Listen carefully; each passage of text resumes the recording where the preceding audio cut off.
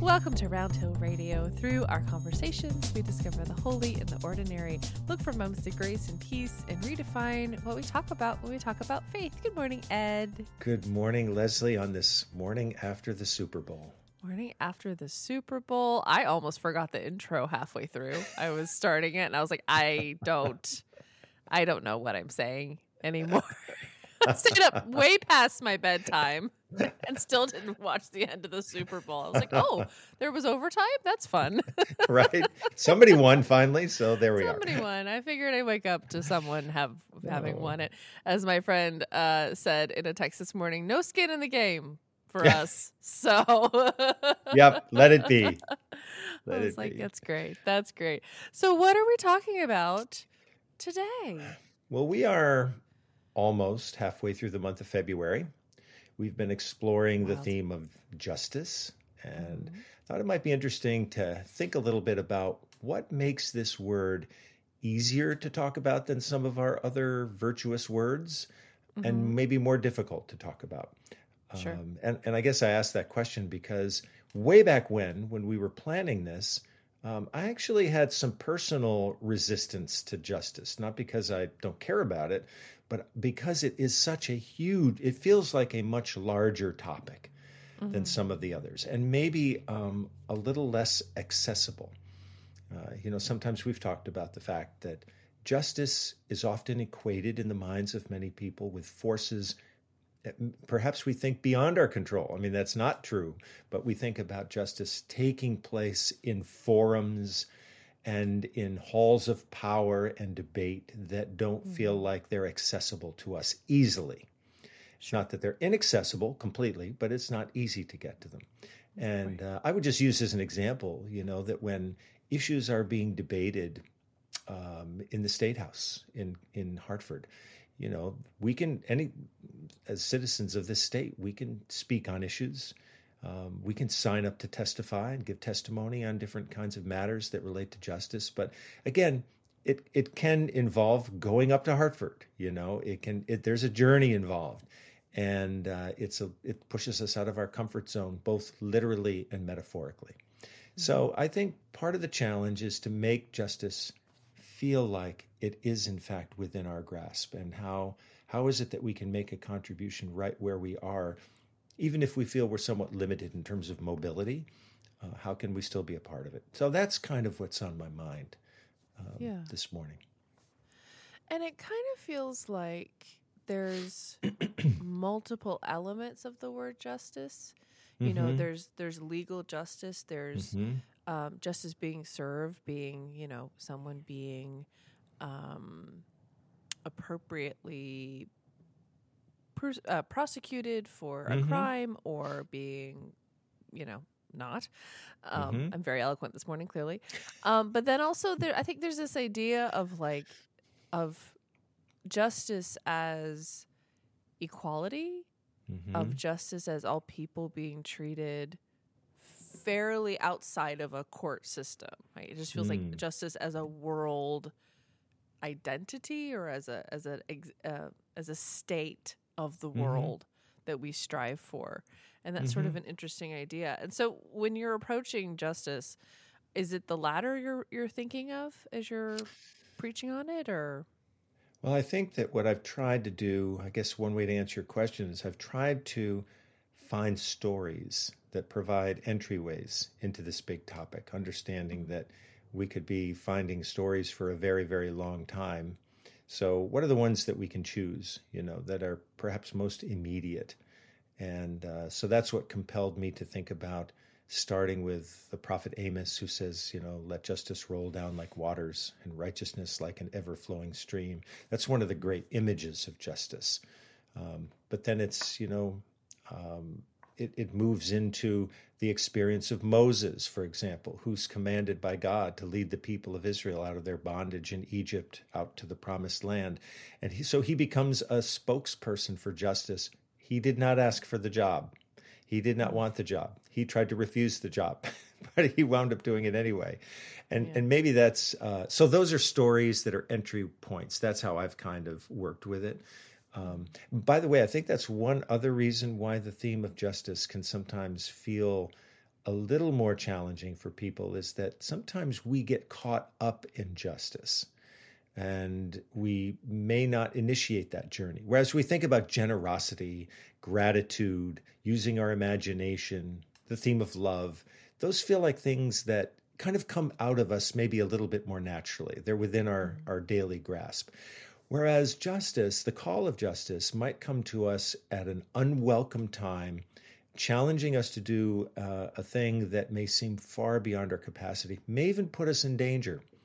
And I think of a story in a little book called It's Our World Too, which is a kind of a collection of stories from children and youth who became justice advocates, even when they weren't expecting to be that. And one young boy witnessed something happen in his neighborhood, an act of racism in his neighborhood towards a local family.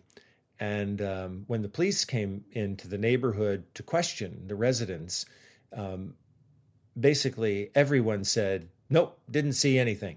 Nope, didn't see anything, until they got to this young man's door. I think he was 14 or 15 at the time. And he said, yes, I saw what happened. And so he testified in court.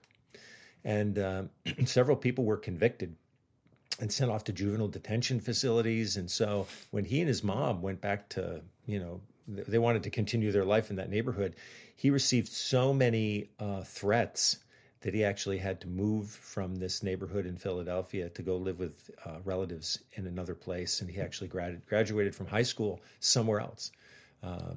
Yeah. So, I mean, it was a very costly thing, but he stood up and did it. And I think that's the other side of justice that, challenges us. So that's not an exact answer to your question, but it's starting with stories, I think, rather than, big definitions where we can easily get lost in the grandeur of all that. I can appreciate that. I mean, isn't that how Jesus taught, was through stories and parables and helping us, I think, finding the humanity in it, finding the people in it, instead of it being a huge concept. I think those stories you're telling are helping us have faces and places to something that can feel ephemeral. Yeah. Yeah. I'm thinking back a time in my life when I lived in a city, and I certainly was hoping that I and my congregation would become more involved in some of the challenges faced by the neighborhood, because there were challenges in some ways that we faced as well. And when I happened to talk with some people in the community about that, who had a lot of had a long track record of working on issues in cities to get to successful change, they said, don't start with policies, don't start with that big overarching thing. Start with people, listen to people, talk with people. So that usually means that you go out and you have these one-on-one conversations, get to know people.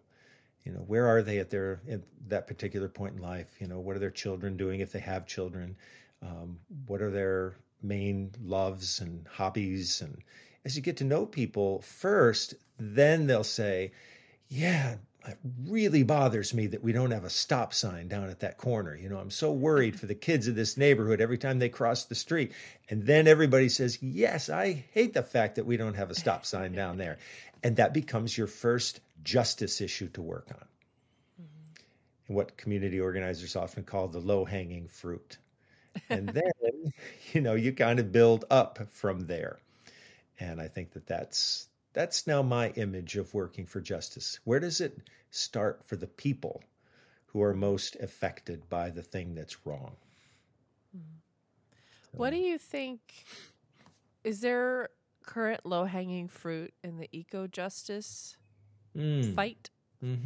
That's a great question. That is a kind of a thought I keep in mind as I do work in Greenwich, and I'm on the town sustainability committee, and we've been working with Quiet Yards Greenwich, and there are so many wonderful groups and people working on these issues. For students at Greenwich High School, the low-hanging fruit a few years ago was the declaration of a climate emergency. They said that's really where the town has to start. And the town leaders need to recognize that there's a climate change emergency, and we need to declare it and then put all of our policies in place behind it. And so that was the low hanging fruit for them.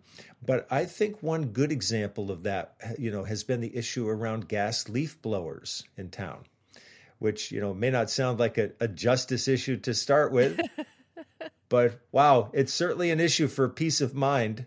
It's a sanity issue, I feel It is a sanity issue for sure. Oh my gosh.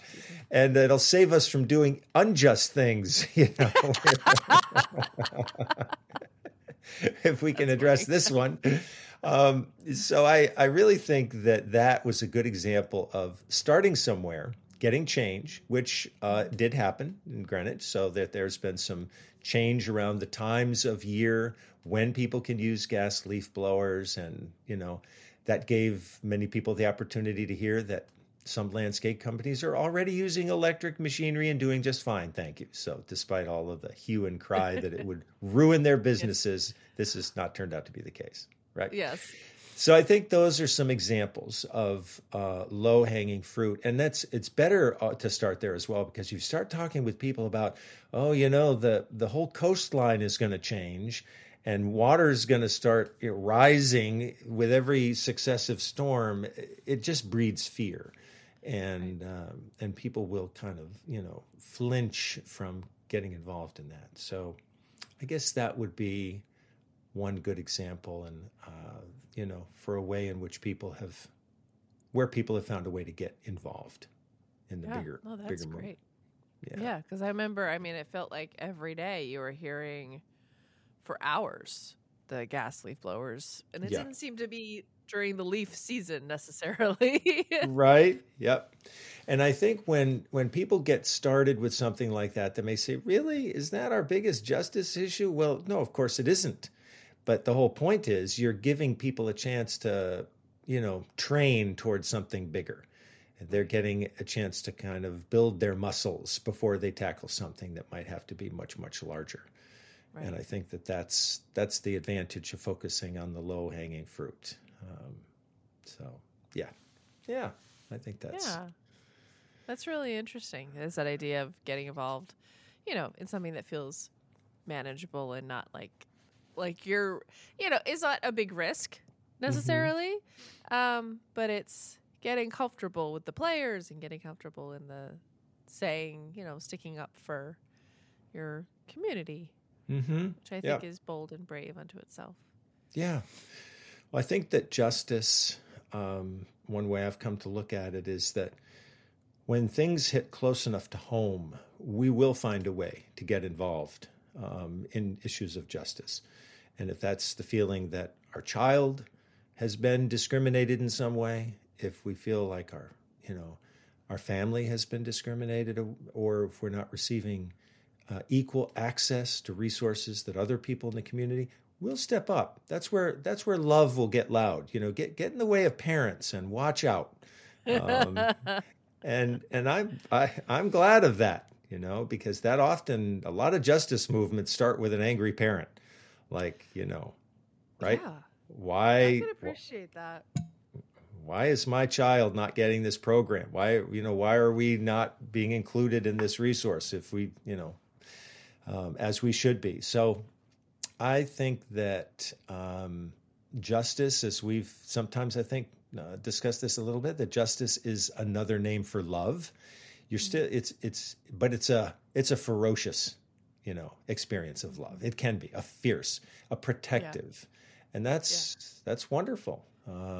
That's a wonderful gift, and we have that capacity whenever we really need to step up and stand out. That God-given capacity is there, and oddly enough, a lot of people that I've known over the years have said that they were never more frightened than when they got involved in a big justice issue, a big struggle against a mighty adversary on an issue that mattered to them, but they never felt more alive. And so I think that's the thing to hold together. And hey, as we go forward, with all of our listeners who are also connected to wider communities, who knows how we might be called upon to become engaged in an effort, a movement, a cause that seems so much larger than we are, but it can be realized when we are gathered with other people. When we stop being one person and start being a whole community, that's then we're moving in the right direction. And I hope that's going to be increasingly true around all the issues that matter for us. Absolutely. I think you also hit on something really fundamental, because I know, speaking for myself, I'm not great at sticking up for myself or like demanding things necessarily. Like I'll be like, it's fine. I can handle whatever. Like I'm flexible. I'll make it work. But if you so much as give a sideways glance to my kid, There you go. Will hunt you down. I will go full mama bear on you, and it's so interesting that I'm like, I will go to bat for her. I will, I will stand up for whatever I need to stand up for her in a way I would never do for myself. I'm like, it's fine. It's fine. I'm like, don't look at her. Yeah. If she does not want you looking at her, and I think that almost makes it easier, because and this idea that, we can stand up for other people. I actually have a little funny story that when I was living in Stamford, we had this neighbor that would burn all sorts of things, leaves, trash, whatever. This is a fairly nice neighborhood. It was actually, it was a very nice neighborhood. Every neighborhood is. This is a particularly nice neighborhood. And he would just burn stuff. And you'd see the black smoke just wafting over it. And it was so annoying. Yeah. And our neighbors would text us and be like, are you going to do something about this? And I was like, what? Yeah. You also could do something about this. Aren't we all here? Yeah. Yeah, I was like, I'm pretty sure you're a neighbor too, friend. But then my in-laws were here, and it was like 4th of July weekend. I mean, it was like a holiday celebration weekend, and we were outside, and he was burning stuff, and my mother-in-law started coughing because the noxious fumes were causing the ash that was blowing over onto our property was causing her to cough. And I was like, well, that's it. Yep. Like I could this was a few years ago now. I was tolerant to a degree, and I didn't want to make a fuss. Yep. I didn't want to cause a whole scene. I didn't want to do a whole thing. But then my sweet mother-in-law, who has some health problems, and I was like, well, now it's on. Right. And I called every number I could find. And 3 fire trucks came. And I will admit, I took a little bit of pleasure in that. Because this guy was really annoying. Journey. And I had finally stood up and it's, for the record, completely against town ordinance to burn stuff in Stamford. This was not okay from the beginning. This was not just an irritation. This was against the town's rules. Yep. But it really took for someone else to be affected directly in that way for me to be like, oh, okay, yes, I guess this is worth the seeming risk. I didn't want to cause a fuss. I didn't want to cause bad neighbor bad neighbor relations. I didn't want to be that person, but I was just like, yeah. But it was interesting. It really took that for me to be, to sort of take what I appreciate sounds like a ridiculous, there's no risk, but I didn't want to cause a fuss. And this person, I was a little bit, he didn't make me very comfortable to begin with. So I was like, I don't want to cause a whole thing. But it's interesting that idea of what would it take for you to step up or what it takes for us to say enough is enough, even on such a tiny, this is such a tiny scale, obviously, this story, but this idea that I think for a lot of people, stepping up and saying enough or stepping up and saying, no, this isn't right, is done from a place of love. And often for love of other people, of their family or friends. And I think it's an interesting part of that idea that you're bringing to us today, of that justice is another word for love.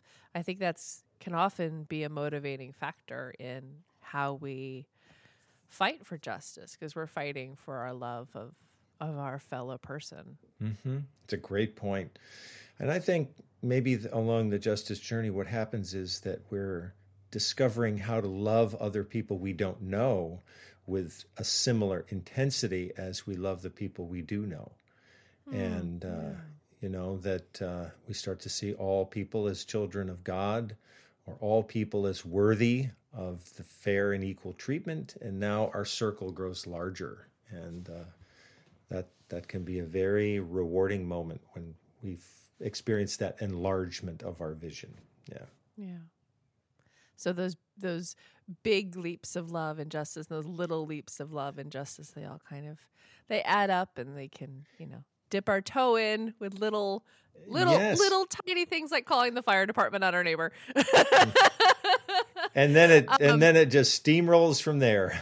And I felt like, okay, I could stick up, like that little bit of like, okay, I was a brave person today. It sounds so stupid, but I think it adds up, and it gives you that idea that like, I am just one person, but I can make a difference. And like you started off our episode saying, everyone can go to the capital of your state or our country and let your voice be heard in different ways. That is, as citizens of this country, that is a right entitled to us in various ways. There's so many levels of justice, aren't there, big and small? Yeah, I would agree. And I think we can be patient with ourselves. I think that there are some people who are working on every one of those levels all the time. And I've kind of made my peace with the fact that, it may not be my calling right at the moment to be doing that level of work, which has let's say an especially broad focus, that maybe right now my goal is to do something that's, very much within the circle of my loved ones or my church community or my town. But it could happen one day that focus will need to be enlarged. And I hope that whenever that happens for us, we'll say yes and know that we're not doing it alone. And as Martin Luther King used to say, we always have the cosmic companionship of God. And I love that phrase. And so that, wherever we are on the journey, literally, that presence is there, and we can follow the journey through wherever it might go. Absolutely. Well, thank you, Ed. And thank you, one and all, for joining us today. We'd love to hear your thoughts, your acts of love and justice. Please always feel free to leave a comment or send us an email. Round Hill Radio is brought to you by the friends and members of Round Hill Community Church. For more information, please visit roundhillradio.org. If you enjoyed this podcast, there are a few things that you can do that would make a big difference to us. Like the video, subscribe if you aren't, and click the notification bell and select all. Thank you.